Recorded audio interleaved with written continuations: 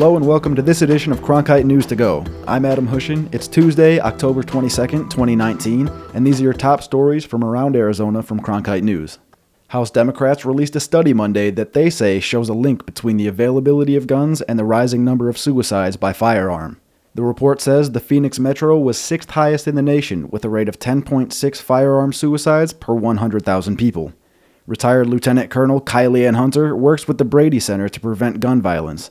She says female veterans are 75 times more likely to own guns and are 300 times more likely to die by gun suicide. Advocates in Washington, D.C. called on the U.S. Senate to act on a bill to toughen background checks on gun purchases.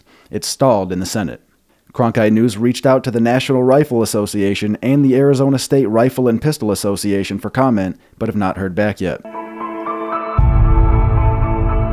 Researchers in Arizona are moving forward in their innovative approaches to medicine and the treatment of cancer.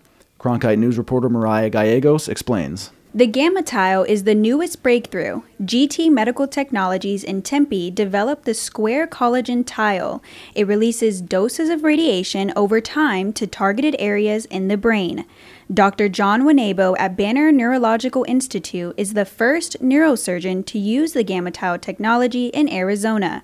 He says the goal is to keep tumor cells from further developing. You put the tiles in around the tumor bed. The tumor bed's like a little cavity where the tumor was, and in that cavity are the edges where the tumor was, and that's where there can be residual tumor cells.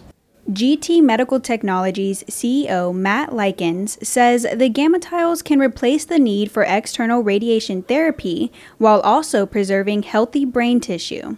Mariah Gallegos, Cronkite News. Students at an Arizona high school won't be allowed to carry regular backpacks anymore as part of an effort to increase student safety. As of Monday, students at Douglas High School must follow a clear bag policy. The policy change comes after an incident 2 weeks ago when someone allegedly brought a gun onto campus. Only clear totes, 1-gallon storage bags, small clutch bags, and wallets will be allowed on campus. All backpacks, fanny packs, mesh bags, and tinted plastic bags are now banned. Any other type of bags will be confiscated and held until the end of the school day.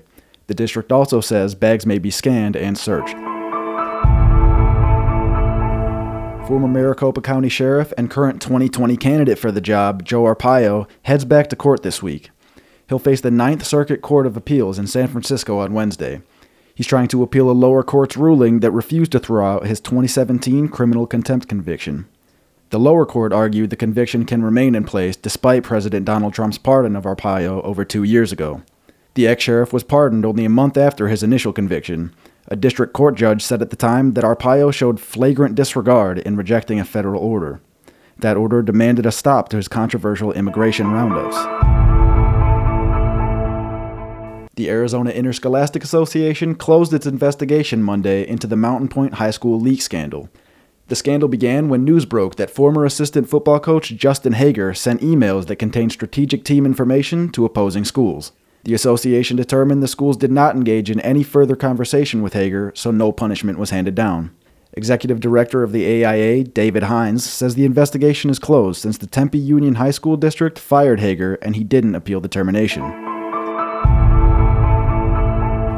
For our weather update, we go to Cronkite weather reporter Jordan Evans. Thank you, Adam. Look for another gorgeous sunny and dry day here in the valley with temperatures topping out near 90 as a weak ridge of high pressure begins to build in from the west, but it's not going to last long. Temperatures cooling down by the end of the week. And those mornings, in fact, remember yesterday, we had lows down into the 50s here in the valley, so we might be just a tad warmer this week, but it looks like that's going to be coming back as we head to the weekend. In the Cronkite Weather Center, I'm Jordan Evans. We had help today from Hannah Ehrlich, Mariah Gallegos, Anthony Totri, and Jordan Evans. They all helped with today's Cronkite News Briefing. You can learn more about the stories you heard in today's update by going to cronkitenews.azpbs.org. That's all for your Cronkite News to Go. I'm Adam Hushin. Have a great Tuesday, and we'll see you tomorrow for another daily briefing.